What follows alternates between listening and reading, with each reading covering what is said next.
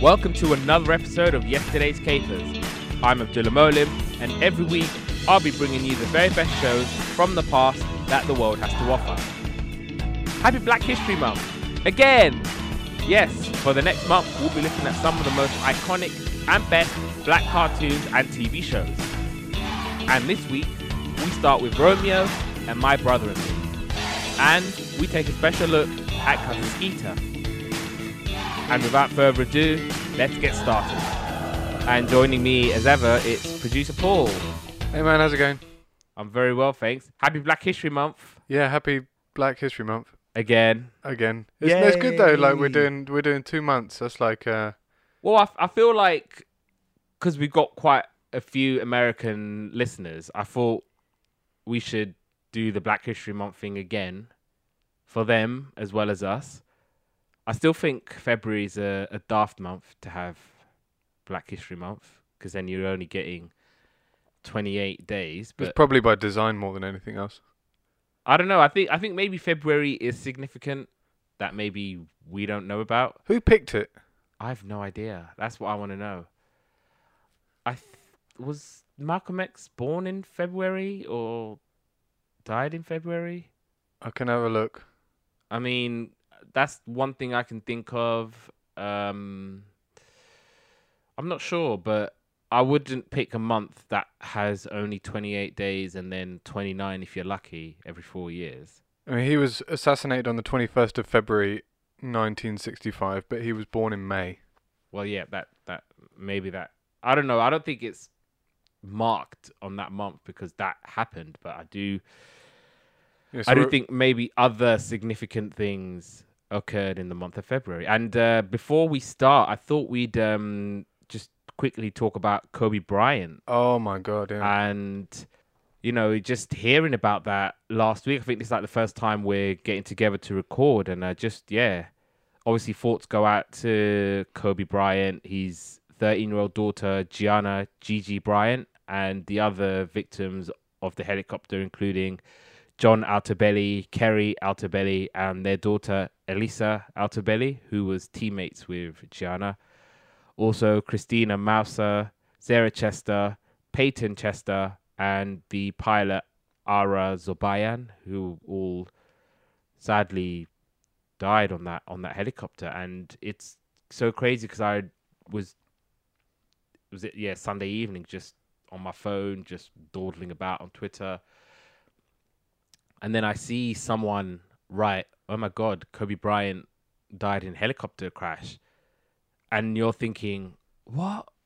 Like, no, what are you talking about? Whatever. And then I see someone else going, "Oh, TMZ are reporting that Kobe Bryant was in a helicopter and he was on it and he died." And then part of you thinking, "Oh, it's TMZ. It maybe isn't true." Yeah. Then you're just looking at it, and then I think the local authorities released a statement saying that there was a helicopter crash in Calabasas. And that's when you're thinking, oh, no, this actually could be something. And then slowly, more reputable sources Reporting that. even started reporting it. I think when ESPN, I think, confirmed it, it was like, oh my days, like, how is Kobe Bryant? How? Like, this is Kobe. It's like one of the most iconic sports stars of this generation, at least of our generation. And then you had like this whole thing where was his family all on board, and you're all thinking, oh my God, because he's got, I think, 4 girls, and one of them was on the plane, Gigi, and she wanted to be like her dad and play basketball. And obviously with Kobe, he kind of coined the Mamba mentality, which was like so iconic and so resonant with like so many people. And I think with me doing this podcast, part of it was me having that Mamba mentality, which in 2017, Kobe said that the Mamba mentality is a constant quest to find answers. It's that infinite curiosity to want to be better, to figure things out. Mamba mentality is you're going, you're competing, you're not worried about the end result. that's what Mamba mentality truly is.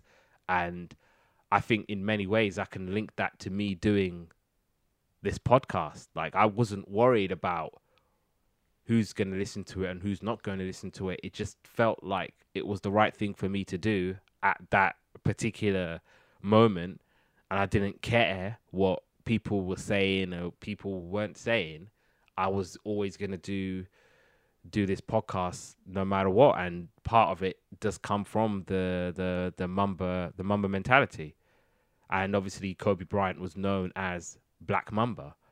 That was like his moniker, his shtick, like his gimmick, so to speak. Like, that was who he was. He was the Black Mamba. He would compete ferociously out there, and yeah, like after Jordan, it was Kobe. It was him. It was he who kind of took the mantelpiece and took the NBA and kind of elevated it right into the 2000s and even the 2010s. And obviously he formed the tandem with Shaquille O'Neal and won a whole bunch of championships together. And I think one of the significant Kobe moments for me was when he scored 81 points against the Toronto Raptors in 2006, which was the second most prolific single game scoring performance in NBA history. And even in his retirement game, he managed to get 60 points against the Utah Jazz, I think it was, in his retirement game. And it was so crazy because just before he died, he tweeted to LeBron James. 'Cause I think LeBron James had surpassed Kobe Bryant in terms of overall scoring. And it was kind of like Kobe was passing it on now to LeBron, saying, well done, this is your team, this is you now. You're going to carry this Lakers team hopefully to a championship. And then literally on the Sunday, it's like he's not there anymore. And yeah, and it was like he means a lot to so many people, and it's obviously a sad way to kick off Black History Month, but it's well worth saying that he meant a lot to a lot of people. And obviously he has the flaws, and there was a lot of things in his past that a lot of people questioned, and I guess will probably still question even long after his passing. But I think it's important to note that he meant the world to so many people in and around the world. And it was like, when you think about truly iconic sporting figures of the last 25 years, he's definitely up there. Absolutely, yeah. He definitely is. It's like, even us being Brits and whatnot, like Kobe Bryant is like, he's incredibly significant. Even like when you just scrunch up a piece of paper and you put it in the bin, you're going Kobe. It's like, it's a thing. Like, you just scrunch up a piece of paper, put it in the bin, you get it in, it's like Kobe. And it's like, we always used to do that. And even when I was living in Egypt and met like some American guys, and we would always like banter about sports and whatnot, and they're like, oh, you don't know nothing about the NBA. And I was like, yeah, we do. And they're like, go on, name 5 NBA players. And literally the first name that came in my head was Kobe. It's just like, yeah, that's it. It's just by his first name, you know him as Kobe. And it's like, yeah, obviously thoughts go out to Vanessa, his wife, and obviously his surviving kids, and obviously the other families, obviously the Altobelli family, who the 3 of them all sadly died on that helicopter. And like I said, Elisa was teammates with Gianna, and Gianna had aspirations to play basketball like her dad. And I think she had the dream to play for UConn, which was like one of the best and most famous programs in terms of like for women's basketball. And like even like the tributes as well from like Shaquille O'Neal, that was a really emotional tribute that he gave before a game. And also I think Jimmy Fallon and Jimmy Kimmel, they also gave really good like anecdotes and their tributes for Kobe was really and truly from the heart. And the one thing I'll say before we carry on with the show is like on Jimmy Kimmel, Kobe did an interview, I think it may have been last year or something, and he was talking about how people were saying to him, "Oh, don't you wish you had a son who could be like you and play basketball?" And he was like, "Why?" He's like, "I've got my daughter, she can play, she can ball, and she's gonna make me proud one day." And it's sad to think that won't happen now because of the accident. And yeah, at the risk of rambling on a bit, I'm gonna go on to the show. But yeah, the Mamba mentality kind of lives on, at least with this podcast, and you should know that I'm gonna carry on doing it. And also, yeah, just saying that you guys love the Moomins, man. I have to say, like, the actual sort of tweets and stuff like that was doing some numbers. So it's pleasing to know that you guys are interacting with it. And yeah, hopefully you guys will listen to it, and maybe one day in the not too distant future we'll run it back with the Moomins, and we'll do a whole episode from Moomin World, because I want to go there. I really want to go there. Right, let's go on to our regularly scheduled podcasting, and gonna start with the special and Cousin Skeeter. So we're going to September again, 1998 again. I may have done these before, but if you guys know all of this already, you're gonna know it again. So there you go. Google Incorporated is founded in Menlo Park, California, by Stanford University PhD candidates Larry Page and Sergey Brin. The independent counsel Ken Starr sends a report to the US Congress accusing President Bill Clinton of 11 possible impeachable offenses. German Chancellor Helmut Kohl's CDU-CSU party suffers a heavy defeat in federal elections to Gerhard Schroeder's CBD party. Saving Private Ryan was in the cinemas, and Millennium by Robbie Williams was number 1 in the charts. In 98. September. I have to say though, Saving Private Ryan, probably said it before, favourite movie of all time. Like a cinematic masterpiece. It was alright. It was amazing, man. Come on.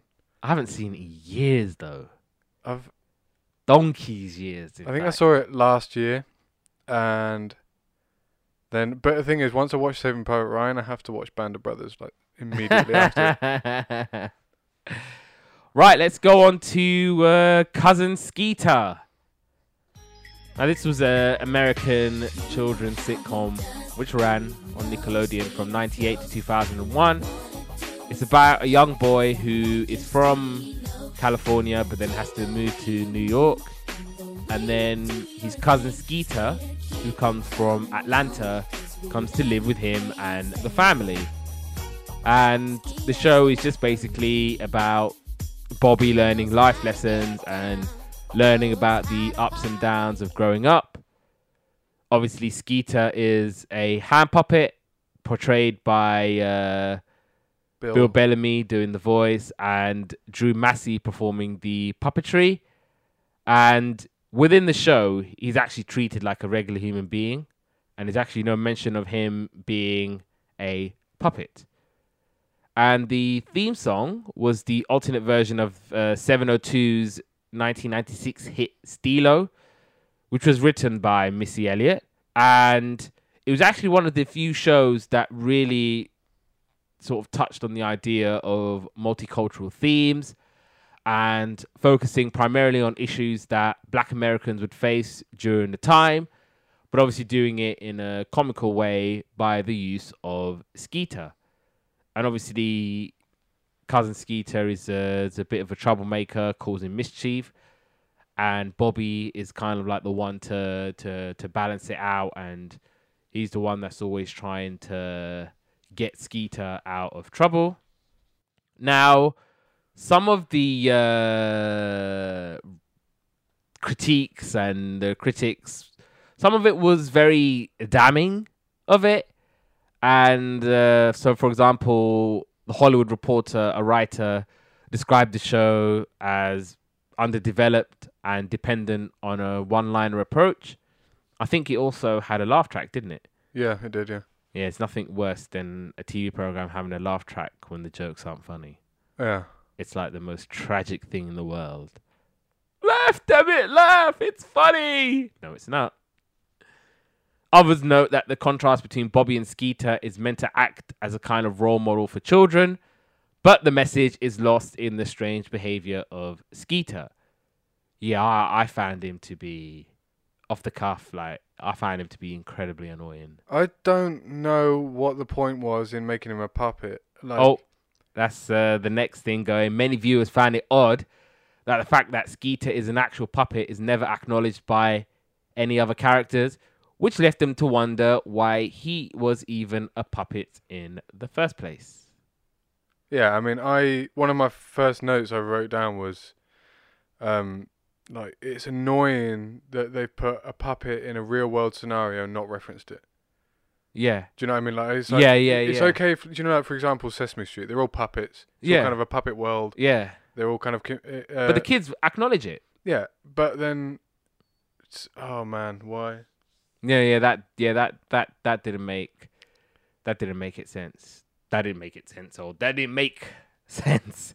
Ray Richmond, a writer for Variety, found the content borderline offensive, calling it a half-hour entrant in Nickelodeon's primetime Nickel-O Zone lineup that sends TV view of black culture careening back to the Stone Age. To move swiftly and in an uncontrolled way.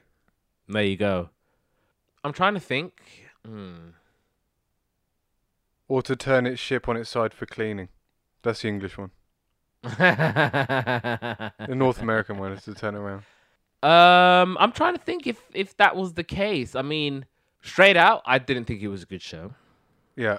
But I think yeah, with the puppet, I do think it was like a really lame stereotypical, because he's always rhyming. He's always rhyming. He's always trying to like play the women. It's I can see it in that sense, how it could be seen as careening back to the Stone Age, or at least a few years back. And Rotten Tomatoes rated it as one of 5 1990s children cartoons that helped pave the way for black representation on TV, with the article citing the episode The Bicycle Thief, which tackled the issue of police interacting with black children. Ooh, I didn't watch that episode, but fair enough. Not. I did watch that episode. And then, yeah, according to Variety article from February 1999, Cousin Skeeter was consistently ranked as the top-rated live-action series for the Nickelodeon network. Who by? Well, Nickelodeon, I guess. I mean, yeah, well, that's got to be a lie, surely. I don't know. What else was on back then? Kenan and Kel had ended. Yeah. So, all that? I don't know. I mean, obviously, look, people thought this show was good, okay? People did.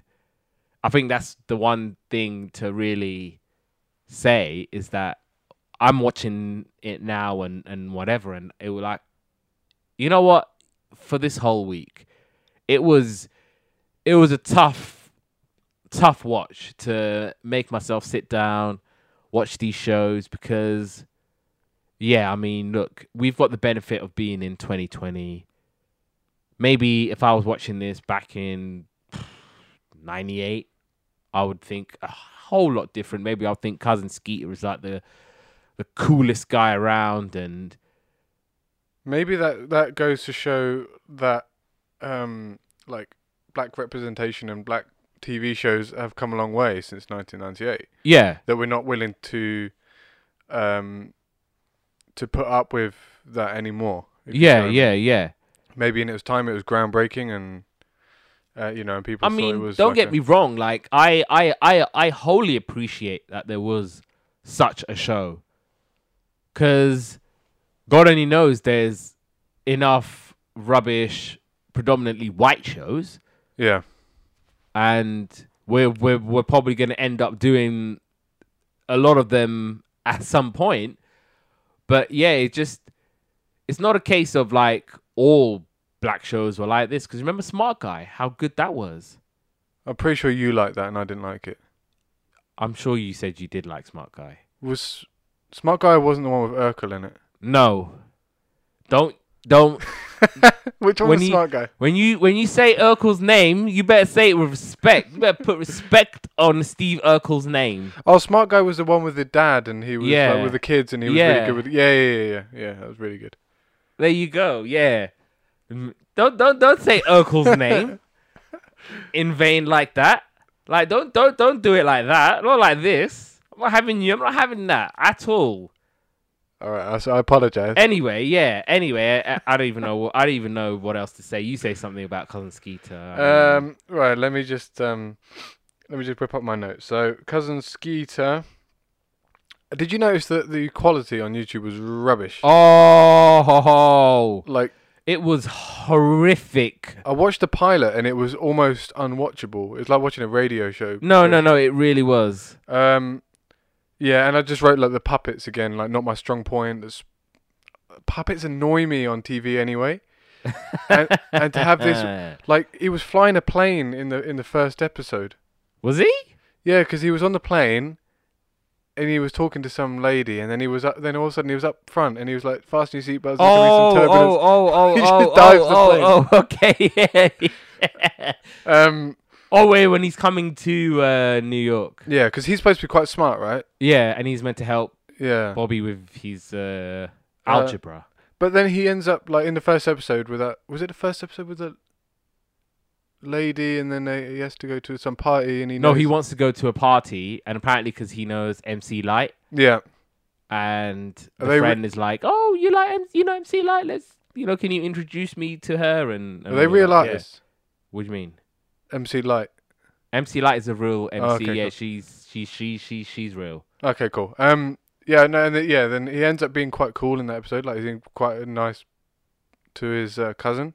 Yeah. But then I watched the second episode. No, sorry, series 2, episode 10. So I kind of tried to just jump, because it struck me as one of those shows where you didn't need to keep up to date with it. No, It was one of you could just watch an episode, find an episode, whatever. It was fine.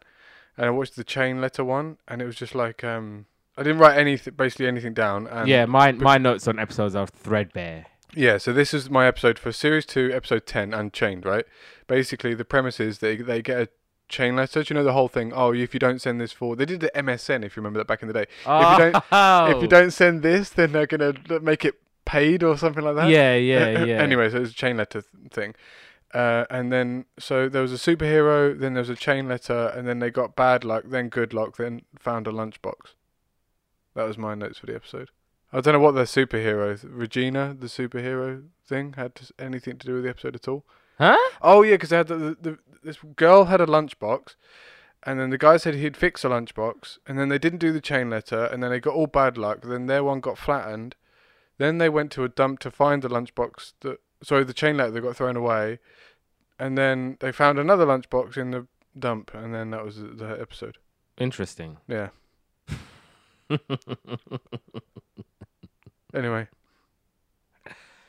Yeah, like I said, it was something of a tough watch. But yeah, like I said, I watched the pilot, a family thing. And obviously, as you were saying, Bobby's moving from LA to New York, and he's going to summer school because he's really, really bad at maths.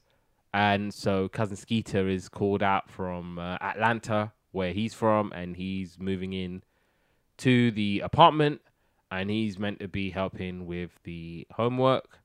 But then instead of like doing all the homework, he's like, "Oh, I want to go to a party, and MC Light is going to be there." And then once they go to the party, he's basically doing a madness, doing all sorts, and then the DJ is the bouncer is trying to trying to kick him out. And then I think MC Light comes to the rescue and is like, oh, it's all right. I know him. And then, yeah, she's like, yeah, these are my friends. This is my cousin. And then the girl was like, oh, Bobby, you promised you. Thank you so much for introducing me to MC Light. I love her. I think she's ace. So on and so forth. And yeah, MC Light is a real artist. Yeah, she's a real artist. Good one at that too. I don't know about that. I don't know. I could have betted the house and the garden of you not knowing who MC Light is. Yeah. So it's one of those where safe bet. I won't have to give everything up. I can just imagine you going, oh, I know MC Light. And you're like, Yeah, that's never gonna happen. Man, if MC Light came from Cambridge, you wouldn't know who she was. Definitely wouldn't come from Cambridge. Why not? Because she's American. Well, you got that one bit right. Good save. You know The Bicycle Thief? I did watch it because I was reading the notes about how The Bicycle Thief was a significant... It wasn't that deep.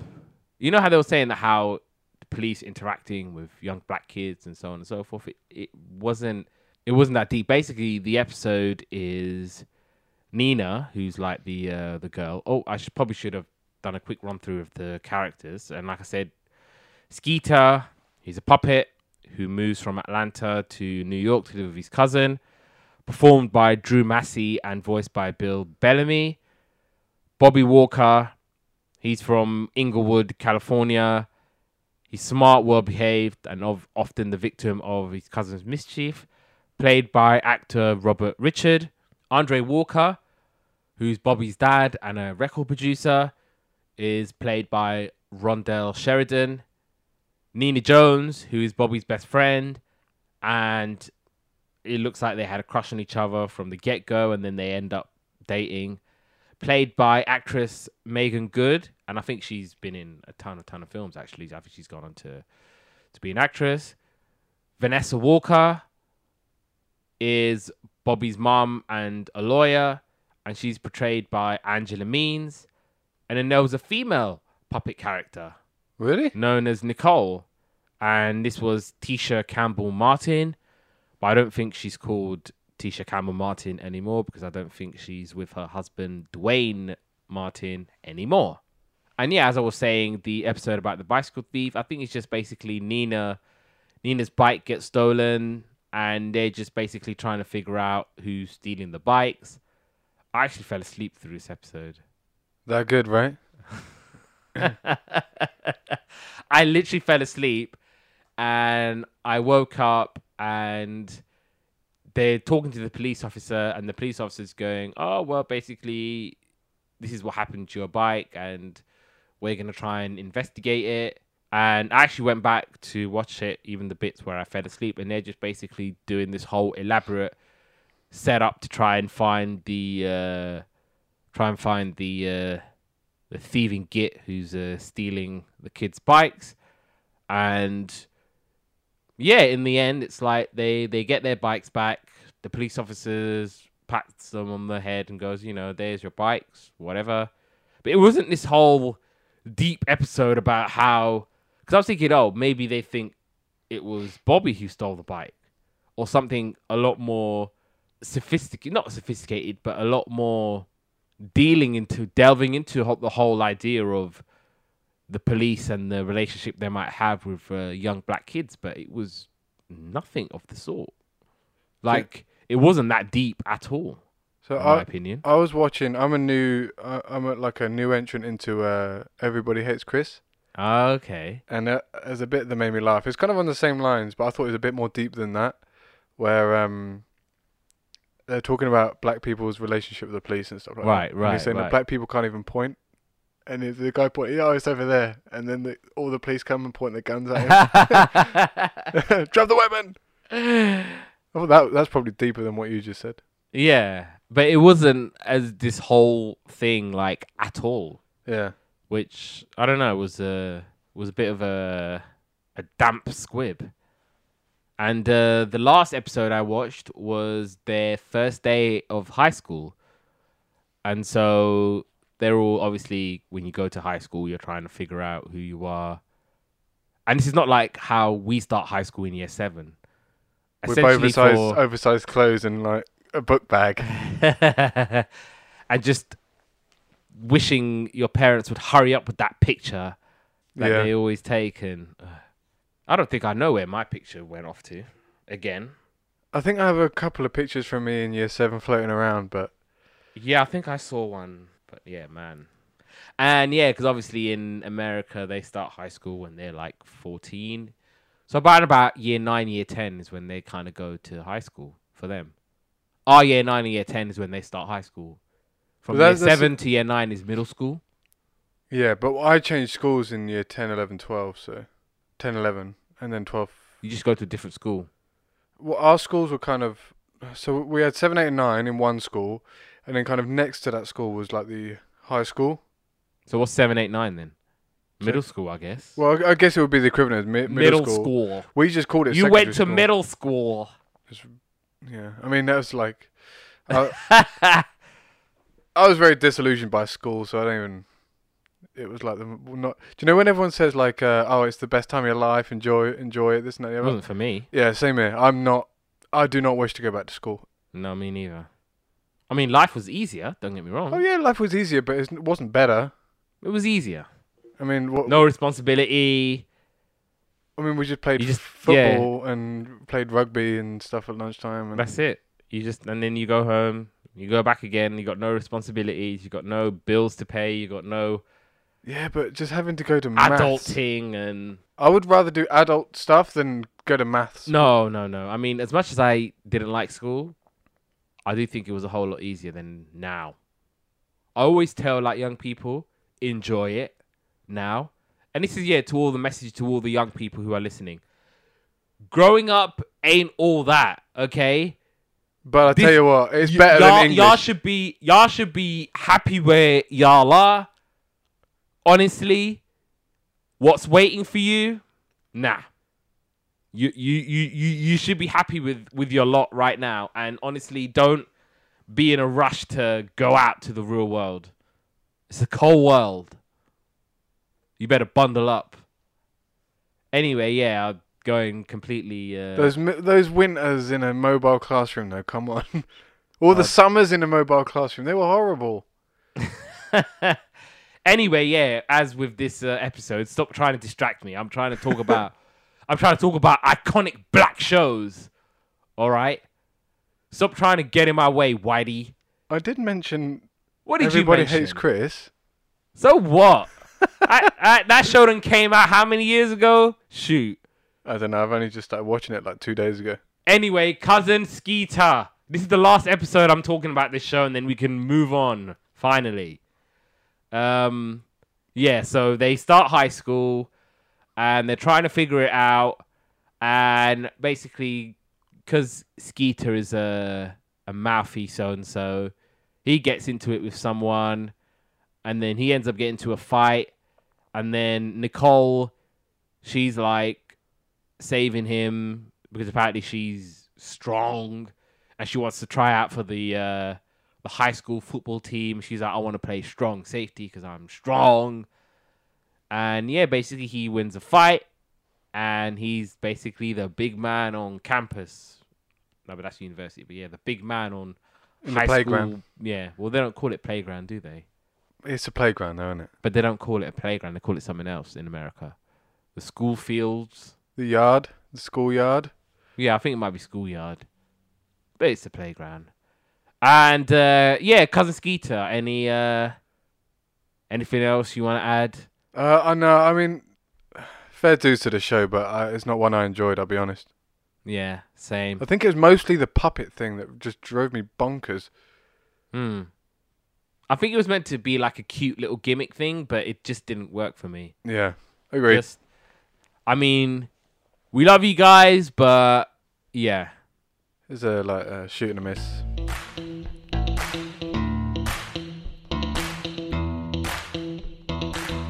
Right, let's do the head-to-head. And the first thing that literally sprung onto me was My Brother and Me. So let's go back to October 1994. And you had Keith Moore charged with stealing $5 million from Sting. The NBA shortens the three-point distance to a uniform 22 feet in an attempt to help offensive players score more. The Nobel Peace Prize is awarded to Yasser Arafat, Yitzhak Rabin, and Shimon Peres. Stargate was in the cinemas, and Baby Come Back by Pato Banton, Ali and Robin Campbell from UB40. That was number one in October 1994. And so now we go to My Brother and Me.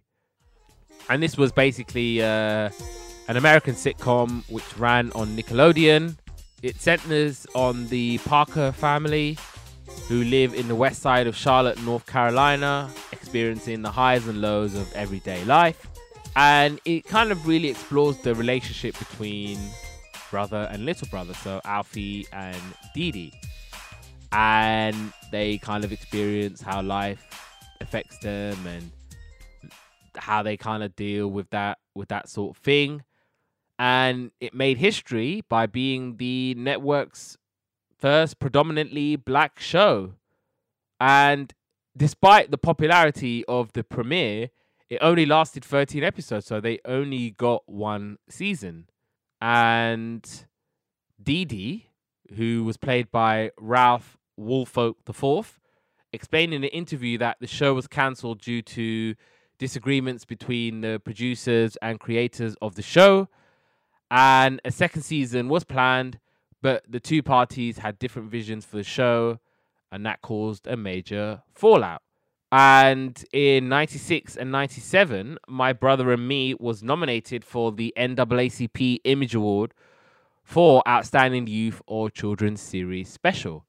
I think I wanted to say about Cousin Skeeter, they did get a ton of nominations. What for? Worst puppet show? No, they got like, obviously when Nickelodeon or TV Choice or whatever, or even like the NAACP Image Award, like they were getting loads of awards. And funnily enough, yeah, for the puppet, I think Bill Bellamy was raking in the nominations. Yeah, I think like in terms of like the puppeteering and the voices and stuff like that, it's all great. Like technically, you couldn't fault it, but for me, just personally for me, just puppets, man. I don't know what it is. Yeah. But anyway, back to My Brother and Me. It was okay. You got the characters. You got Alfie, who was played by Arthur Reggie III. Dee Dee was played by Ralph Woolfolk IV. Melanie, the older sister, was Aisling Sistrunk. And Jennifer Parker, the mother, was played by Karen E. Fraction.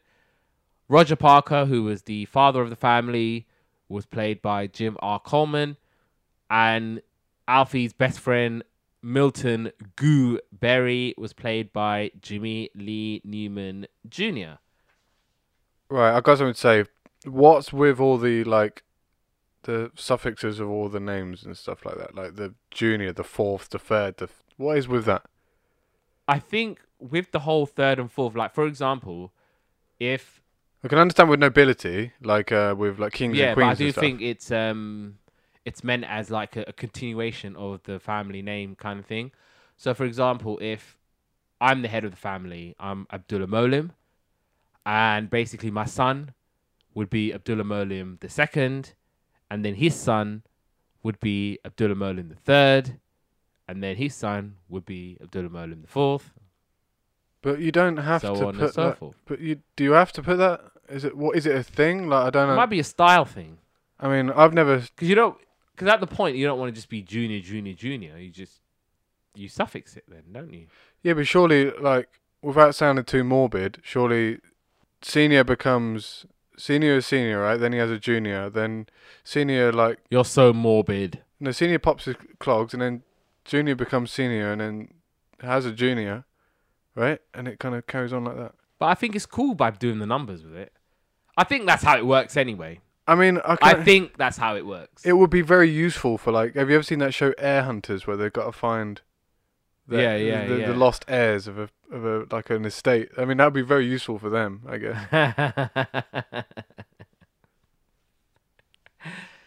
But no, yeah, let's My Brother and Me. I tell you what, I saw potential in this show. Yeah. I did. I didn't think it was awful. So yeah, I will say that out of the gate about this show. I thought it was very plain. Like, it was very straightforward. Like, I think was it the first episode where he runs away? Yeah. And it's like he runs away, then he gets a talking to, and he comes back, kind of thing. And it was like very extremely straightforward. One thing I will say is like, I shared a room with my brother when I was younger, so the kind of little like the big brother little brother thing. Yeah. I thought that was quite cool, just like Yeah. I think it does remind you, if you do have a little brother, Yeah. that whole dynamic with that little brother and making sure he stays out of trouble, because if he doesn't, then you're gonna get got as the bigger brother or the older brother. Yeah. One thing I found quite strange was Didi had a completely different accent to everyone. Well, they're not really brothers and sisters. No, I know, but they're actors, right? They go pretend like they are. I don't know. Maybe them all doing a North Carolina accent was a bit tricky for all of them to do. So yeah. Anyway, that was a comment. I didn't really notice that. I did. It's because he had like this thick, deep South accent. I was a bit like, well, maybe the rest need to up their game. Yeah. Yeah, you're right. Maybe it's not on little Didi that the rest of his family can't pull off a half decent Southern accent. One thing I've just seen on this on my notes as well is that little white kid in their group. Oh yeah. I mean, everyone had that friend at school. If you didn't have that friend, you were the guy. But just had the worst bowl cut ever, and it was almost tragic, right? It's but it reminds me of that Dave Chappelle comedy thing where he was saying that every black person needs to have at least one white friend so that they can talk to the police. It's like you need him. It's like if it's all of us, then yeah, we're gonna get got. But if you've got the one white friend, then he can be the one to talk to the police if we ever get stopped. So fair dues. But yeah, that poor kid, man. Look at that poor kid. He was great. He had the worst haircut, man, and he was like. Everybody had the worst haircut in the 90s. Yeah, but seriously, I don't think the 90s was one for fashion and. It's true. It is true, but yeah, and he had the whitest hair as well. He always wore a hat in episodes I watched. Oh man, if I watched, there's a couple of episodes I watched and he had his hat off, but only in a couple of scenes. Most of the time he did have his hat on. When he took it off, he had the massive milk. Do you remember the Milky Bar kid? Yeah. He had the huge glasses on and the blondest blonde hair with like perfect bowl cut, like to the just under the ears kind of thing, and it was but it was like perfect. But anyway, yeah, You're describing like the perfect Aryan race during Black History Month. Wow. You stuck out a bit. He's the model. Oh, like the bluest eyes as well. Bluest probably. eyes. He had the blondest hair. He had the perfect haircut. He was called like Richie or Billy. What was his name? Oh God, I don't know.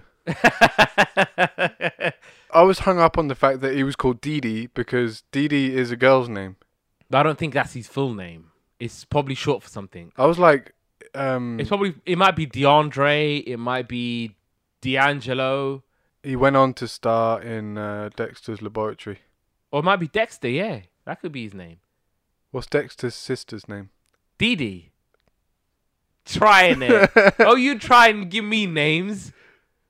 Well, yeah. I can't wait till we do Dexter's Laboratory. Let's see if you know all them names. I know Dexter and Didi, and that's it. But yeah, let's talk about episodes of My Brother and Me. Let's go into what we watched and what we didn't watch. So was it the pilot? Didi runs away. Well, it's the first one. You know what was really really strange about this was that every website that I would kind of look for websites and information and notes, they'd all be conflicting. Like one website would say that this was the pilot, another website would say this was pilot. But I do think the overall consensus is that Didi Runs Away might be. I think that's a pretty decent pilot anyway, because it kind of sets the tone Yeah. I of mean, the show. And like I said before, it was quite a linear story sort of thing. yeah, It kind of was like he got the ump with his yeah. brother. Then he We decided got to the hump with everybody. then he decided to run away, right? And then Yeah. he was with his mates, and his mates were like, I can only run away till like 5 because I've got to get home for dinner and stuff. Yeah, then he comes back, and that's the end of the episode. I don't think it was just that, because I think it's one of those where everybody is doing something, or everybody's really busy and caught up with life. Yeah. And obviously he's the youngest. He just wants to hang out and play, but nobody wants to hang out and play. And obviously you're like, yeah, whatever, go away. I'll play with you later, kind of thing. 'Cause obviously, yeah, you get that with your little brothers and sisters, or even like your little cousins or nephews or whatever. You were like, oh, I want to play. And just like, later, I'm busy. Yeah. And literally everyone's just like palming him off. And then he's like, you know what? I'm not going to stay here anymore. I'm just gonna get up out and leave. And then he's going to, I think, the comic book store with his mates. Yeah. And they're all like, yeah, we're not going to run away with you. We're going to go home. And he's like literally hanging about, I think, at the school. And that's where the brother finds him. And he's like, come home, you idiot. Otherwise, I'm going to get in trouble. And that's always the case. It's like, if the little brother does something, You it's should the know big better. brother. Yeah. It's the big brother that gets got. Like, that's just how that works. And it's incredibly annoying, but That's just the way it is. such is life. And I think, yeah, that was a good kind of introduction into them as a dynamic, as a little brother, big brother dynamic. And he might be the most annoying person in the world, but, you know, at the end of the day, he's still your brother and you still love him. And I really do think, though, you don't really appreciate brothers until you're older. yeah. Like, when you're a kid, man, like, having a brother is, like, hard work. And then when you get older, and when you're an adult, I really think, like, that's when your relationship with a brother comes into its own. Yeah. I'm not sure if it's the same with sisters and stuff like that. But yeah, I've certainly got a lot closer to my brother since we've been adults. Oh, that's nice. That's lovely. And were you done with episodes, or No, so I watched one with partners. I haven't seen So that there's one where they get assigned a science project, Right. and the big brother's like saying, "Oh, when I was with my science project, I did this, I did that," and it was like it was really good. We got an A, and Dee Dee's looking forward to working with all his mates because they all work together all the time, kind of thing. And then he gets put with a girl, and he doesn't want to be with a girl, and he's kind of like, "Oh, girls are disgusting, girls are this, girls are that," you know, in that kind of in that way that, you know, kids always are when they're younger. Yeah. And then I think his brother kind of like tells him that it's not always going to be like this, and then he ends up, obviously he hates it and he's kind of fighting it. He doesn't want to work with the girls, and so I think she takes a bit of a shine to him, so she's kind of a bit like, and he's like, get away from me, kind of thing. But anyway, they end up working together at the end, and they make a solar system out of sweets, Yeah. and they get an A. And then he was talking to his brother at the end. "Oh, have you ever kissed a girl?" He goes, Yeah. "Yeah, I have kissed him a couple of times." And he goes, "Oh, that's disgusting." He goes, "I think it's one of those things where it gets better as you get older, or gets less disgusting anyway." Yeah, and then I was, and then I just wrote about that little kid's haircut, which is Did you actually watch that? what? The haircut episode? Oh no, did you watch it? No, I couldn't find that anywhere. Oh no, I was just talking about the little white kid. No, but there is an episode about him going to the barbers, but he isn't allowed to go. Why isn't he allowed to go? I don't know, because there's probably a black barbers, and obviously they talk about all sorts in black barbers, don't they? Do they? Well, yes. I have never been to a black barber's. And you never will with that attitude. But no, it's like black barbers. It's like a place you go and you just unload. You talk about anything and everything. So are you a talker to the barber? You be talking to the barber. You be talking to the other barber. You be talking to the other customers. Oh No man. matter what the conversation is, it could be about anything. and it's like what's been said in there stays in the barbers. Oh man, I do not like talking to the barbers. Like once it's gone past the what do you want, and then it's like what do you do for a living? I'm like, oh, stop talking to me. And then the last thing I say is when they're like, they hold the mirror up to the back and it's like, yep, another side, yep, thanks very much. And that's it. I really don't like talking in there. It's like no, like yeah. Black barbers is a whole different thing, and yeah, they'll be. And like I said, it's just like a wide range. It could be even football, or it can be about women. It could be about anything and everything. No holes barred. Anything goes, and what's been said in there stays in there. Yeah. Can I tell you about my brother's recent experience in the barbers?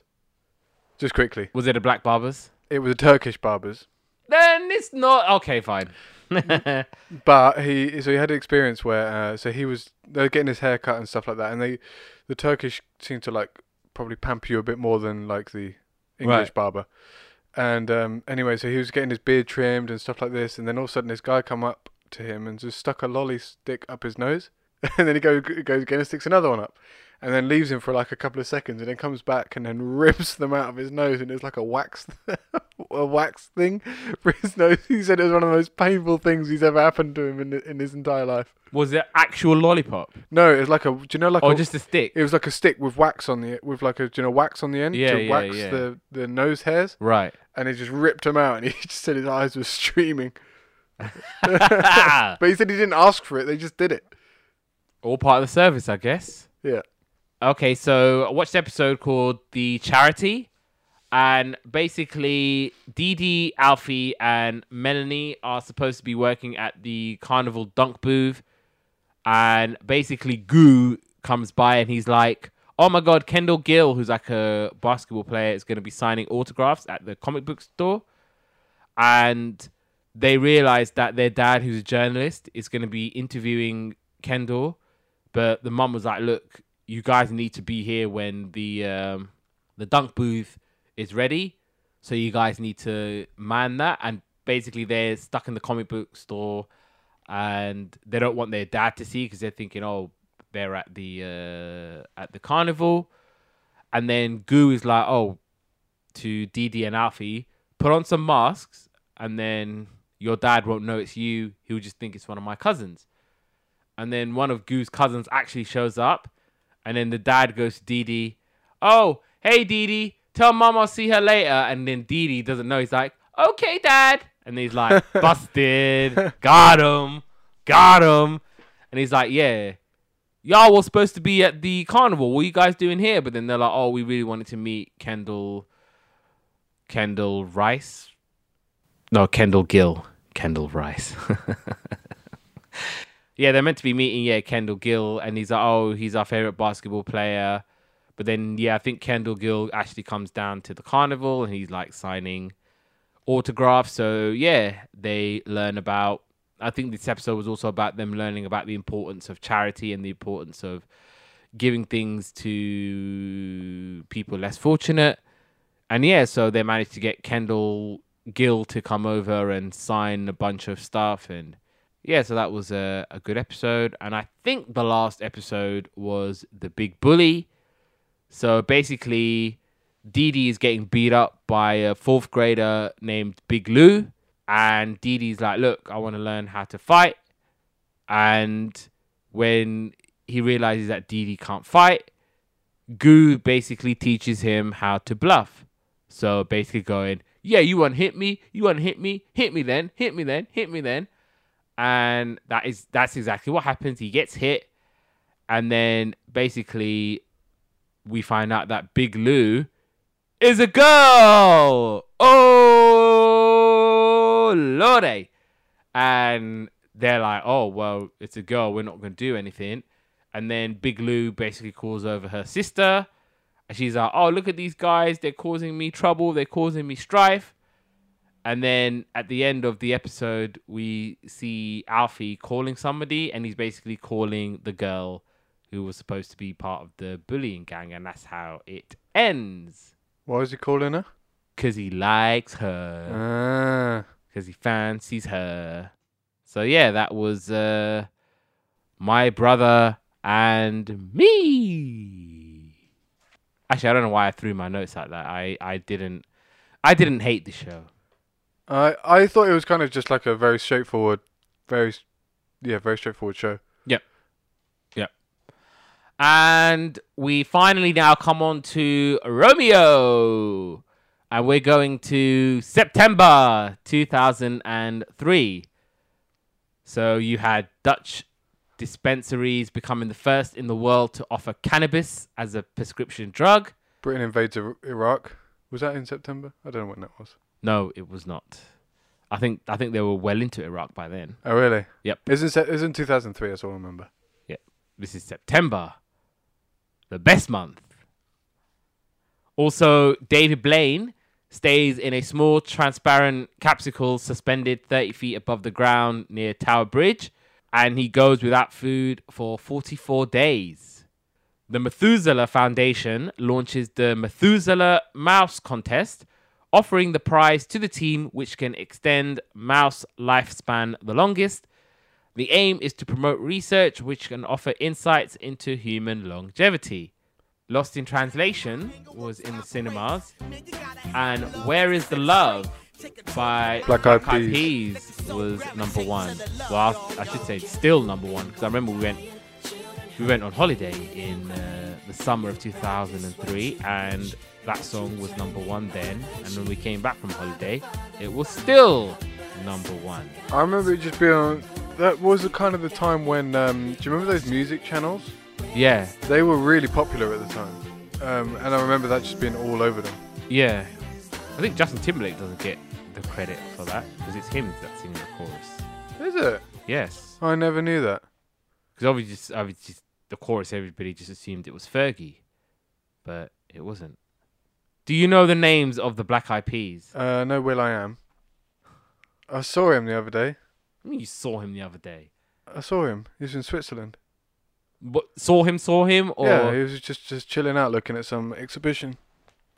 as if Yeah. you should have said something. I was like, bro, we're doing a podcast next week. Do you want to be on it? He was like, yeah, all right. I was like, oh, actually. No, not get him on the pot. If you saw Will.i.am, why didn't you talk to him? What have I got to say to the guy? Hi, you're Will.i.am. Nice to meet you. My wife watches The Voice, but I don't like it. I think it's rubbish. You there was so much you could have done, I and you did none of them. Yeah, but I don't. What am I going to say? There's not going to be like one. Either everyone else says exactly the same thing, or two, I just sound like a complete donut. But yeah, anyway, the members of Black Eyed Peas, it's Will.i.am, Apple, Orange, Taboo. That's it. Yeah, that's the third one, and then Fergie. But I don't think Fergie's in the Black Eyed Peas anymore. I think it's just the three of them now. But anyway, Romeo. So again, this is another Nickelodeon show. So I think this is a Nickelodeon. Treble. This is a Nickelodeon. You're welcome, Nickelodeon. Free publicity for your shows. So yeah, the filming was actually done in Vancouver, but the show takes place in Seattle, Washington. Yeah, Washington State. Yeah, Seattle.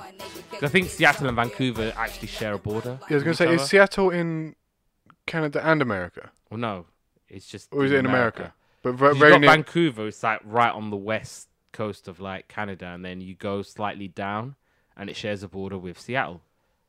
Yeah, but I get confused because sometimes the Americans are actually north of Canada, where the way the border goes up towards the east coast, I think. So Canadians can actually be south. I know what I mean in my head. I can't explain it. Yeah, I'm gonna get rid of all that in post. And so yeah, basically it's just a show that stars Lil Romeo as a fictionalized person of himself, and he's basically forms a band called Pieces of the Puzzle along with three of his siblings, and he lives with his father, who's a record producer, and provides guidance along with Romeo's stepmother and nanny. And it was known as the 21st Century Kids version of The Partridge Family with a hip-hop edge. God, do you know that stuff like that makes me cringe so much when they say that with a hip hop edge. Yeah, because you know it's made by like 40-year-olds in a boardroom. Yeah, 40-year-old white guys. Yeah, in a boardroom, and then they're telling people how to rather than it drives me bonkers.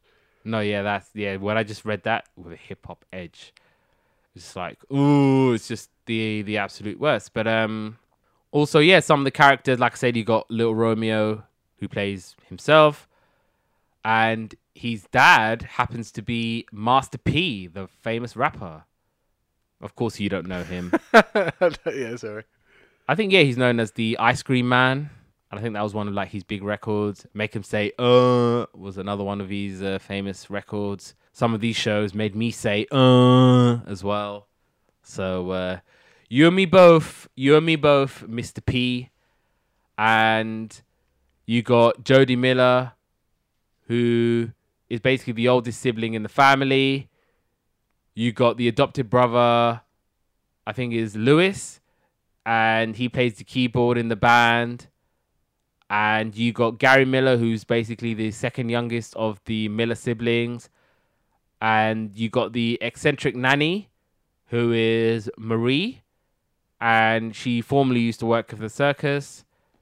And then you got the little baby boy, Bobby, who's like the youngest child. And he's basically like a half sibling to the boys.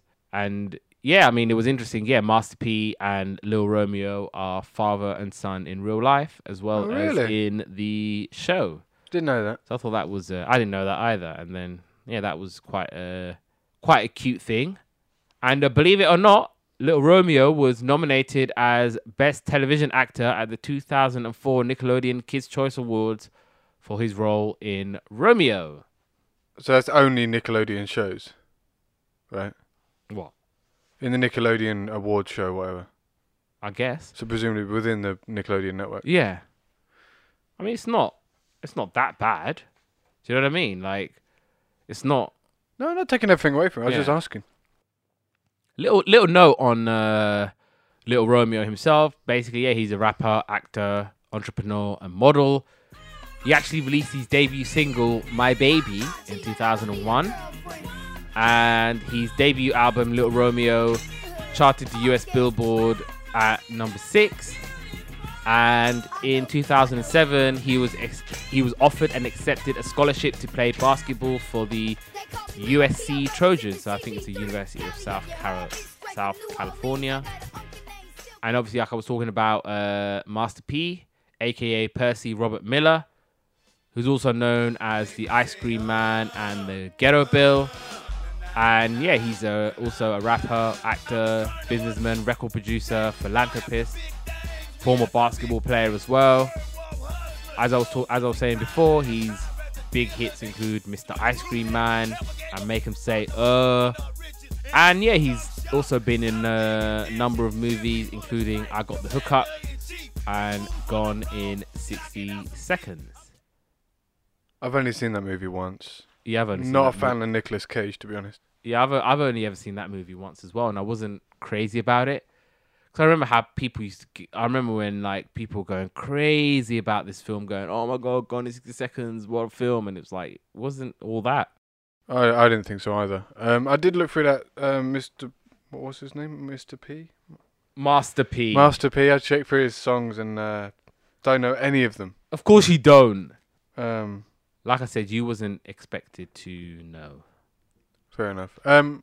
Romeo. There's another celebrity cameo that we'll talk about later. Let's see if you know this person. Probably not.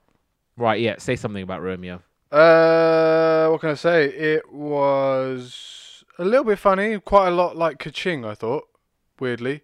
I was drawing... No! Yeah, I was drawing comparisons because he's a bit of like a schemer, a wisher, like a dreamer guy. Wants his thing to succeed, right?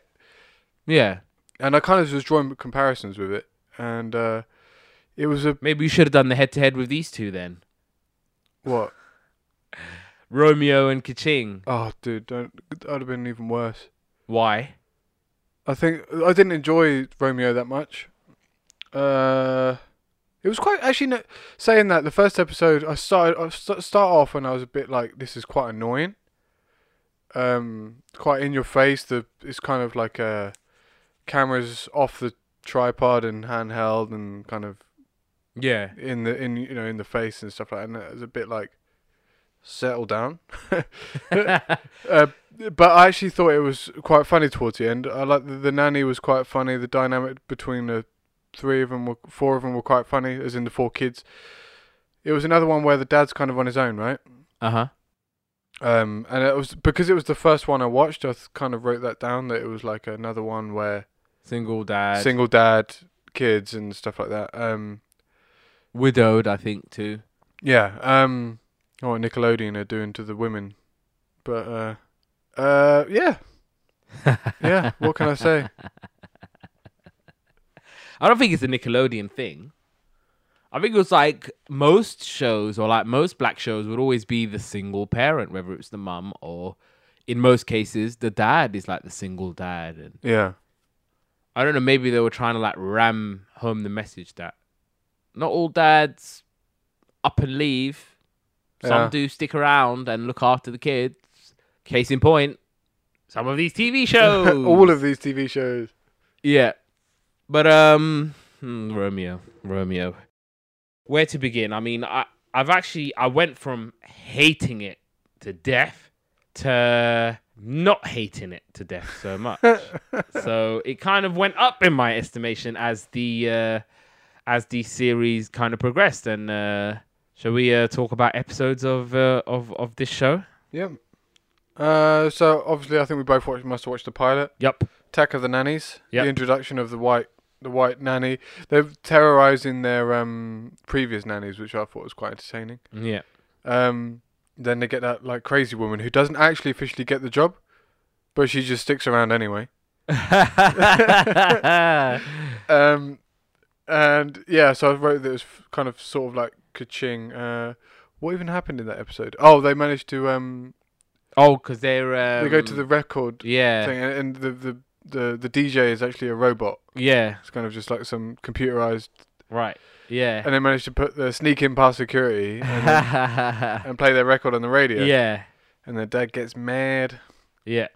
And so he's thinking, oh, you guys keep getting rid of all the nannies. I just got to find one. And then while she's incredibly crazy, she seems to be perfect for the kids. And she was like, I remember going to her, you're going to punish him for 2 weeks. And he's like, huh? He's like, yeah, you're going to ground him for 2 weeks and he can only go to school and back. And it's like, okay, then yeah, you're grounded for 2 weeks. And so, yeah, that kind of tandem between the two was pretty cool. And then, yeah, it's like, yeah, you're hired. I thought it was quite like, do you know, like the whole the nanny bit where they're like, the nannies are not auditioning, interviewing for the job. Yeah. I thought that was quite a lot like Mrs. Doubtfire. Although Mrs. Doubtfire was all over the phone. Yeah. That bit kind of reminded me of that as well. Yeah, but yeah, I mean, I watched that pilot and I was like, yeah, I'm not gonna like this show. Yeah. Like this show absolutely sucks. And it's like, yeah, I'm not gonna enjoy this show. But yeah, as it kind of went on, it wasn't so bad. It definitely warms up. It kind of starts off a little bit annoying, but I think it does settle down a bit. I watched the second episode I watched was about them. They get a letter through the post, Right.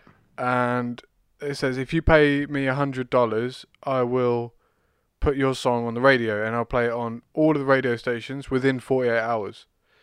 And their sister's like, nah, this is a joke, this is a scam, don't do it. Anyway, they sell their bikes to raise the cash for $100. Mm-hmm. And they send it off to this bloke who doesn't keep up to his thing. He says, they go and see him at his registered address, and he said, but you didn't read the small print. It said, like, all promises are allowed to be broken and no refunds will be given and stuff like that.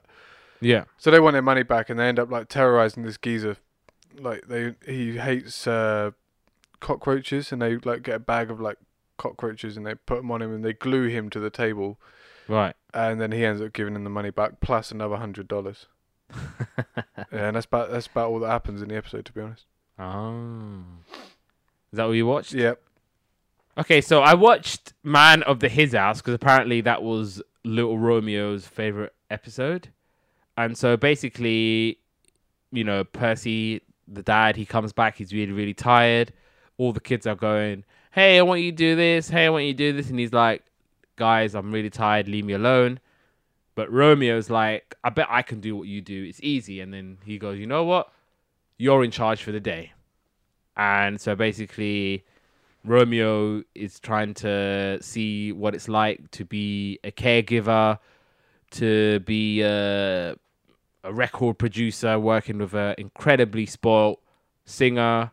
And he finds it incredibly difficult. And he's like, oh my God, how do you do this every day? And he's like, you know what? I quit. Like, I've never realized how bad you had it. And he's like, maybe if we can try and make it easy for you next time, then we will. And then obviously you had Mrs. Rogers, who was trying to fix her broken down circus clown car. But yeah, the main kind of thing of the episode was how Romeo sees how difficult his dad is, being a single dad as well. And he's like juggling just about everything. And he's making sure that he's holding it down at home as well as work. And then episode 3 of season 2, Rules of Engagement. So basically, yeah, Percy has a girlfriend, Angeline, and he wants to propose to her, but he's worried that she's going to turn him down. And so he gets the kids to help him by keeping the house super clean, making a nice fancy dinner, and basically he tries to hide the ring inside a dessert. And then there's obviously like a few mishaps, as you do with these kind of shows. And it turns out that the little brother, I think it's Gary, he basically hides the ring because he's like, oh, I don't want my dad to get married. I don't want him to meet someone new. But all the kids are like, look, he's going to be really happy with her. Give it a chance. This could be something really, really good. And then once Percy, he gets really, really nervous and he's like hiding in the bathroom. But then I think the kids trying to encourage him to just kind of go for it and ask the hand in marriage. And then after all this, he finally asks to marry her. But I think he's like, will you marry us? Because obviously you're not just marrying him, you're kind of marrying into the whole family and the whole kids and everything like that. And she's like, yes, absolutely, I will love to marry you. And then the finale, so basically they get a call and a record producer in LA is like, I like you guys are legit. We want to invite you to do a show in LA and we want you to open for JoJo. Now, do you know who JoJo is? Nope. Of course you don't. She won a Grammy. She won a Grammy last week, which was pretty cool. This was 2003. She had that song, I think, Get Out, Leave. And yeah, like she was like meant to be like the next big thing, but I don't think it kind of worked out for her. And I think she had like a whole dispute with her record label. In real life? Yep. And so I think she kind of re-recorded 2 albums that she did when she was a kid. And she kind of did like a newer version of them. So there's like a brand new version of like Get Out, Leave. Even the song she did with Lil Bow Wow, Baby It's You. So like a brand new version of that. And fast forward all these years, she won a Grammy last week for Best R&B Song.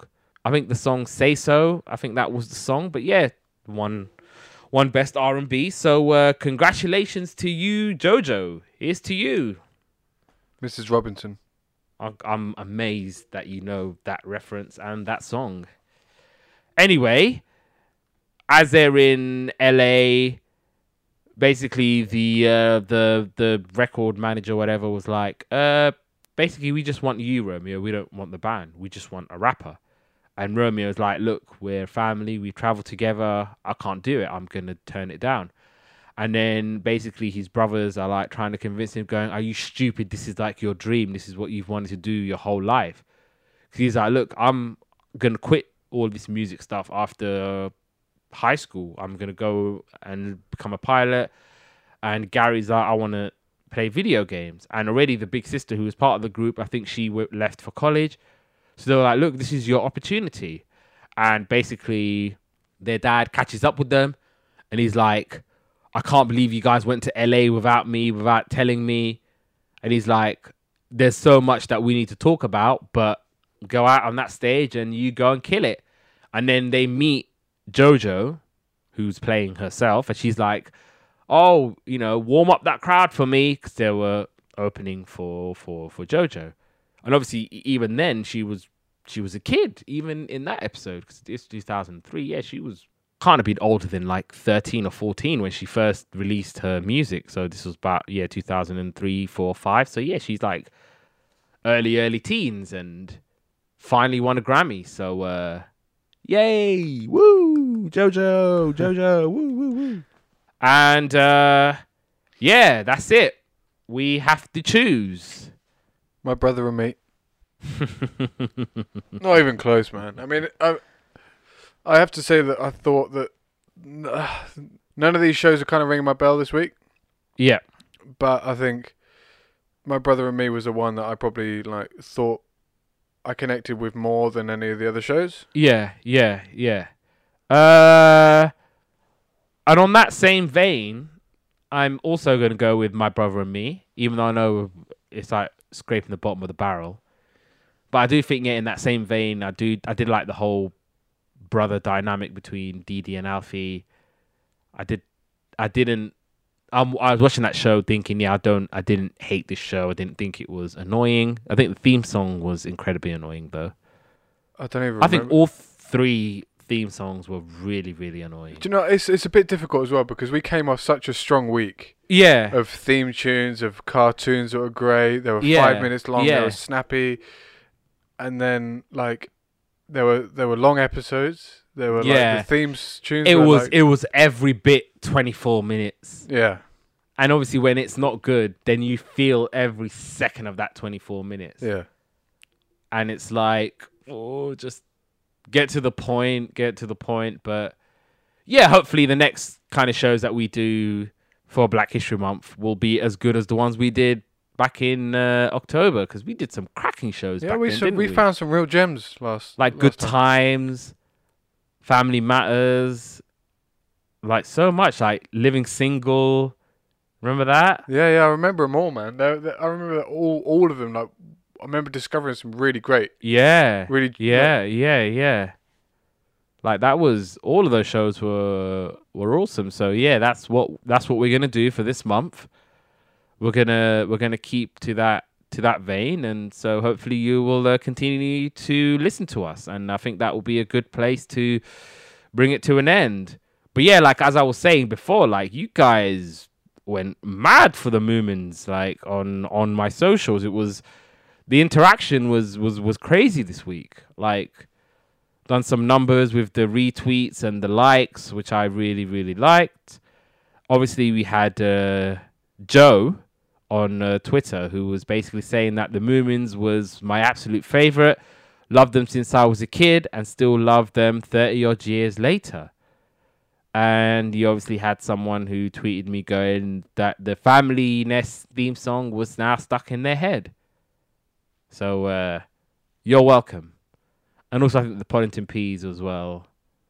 I had a lot of people going to me, down at the bottom of the garden, among the birds and the bees, so yeah, you guys loved that, man. You guys absolutely went berserk over it, but berserk in the good way. So like I said, I hope that translates into listeners and subscribers and all of that. You can listen and subscribe to Yesterday's Capers wherever you get your podcast from. So do get on that. And like I said, if you like something, if you don't like something, you can get in contact with us on our socials. You can follow us on Instagram at Yesterday'sCapers1. You can follow us on Twitter at YesterdayCapers. You can follow me on Insta at Abdullah_Molim. You can follow me on Twitter at Abdullah Molim, all one word. Like I said, give me a holler. If you like something, if you don't like something, let me know. Also, wherever you are around the world, if you want to tell us where you're listening to, please tell us. And yeah, join us next week for another episode of Yesterday's Papers.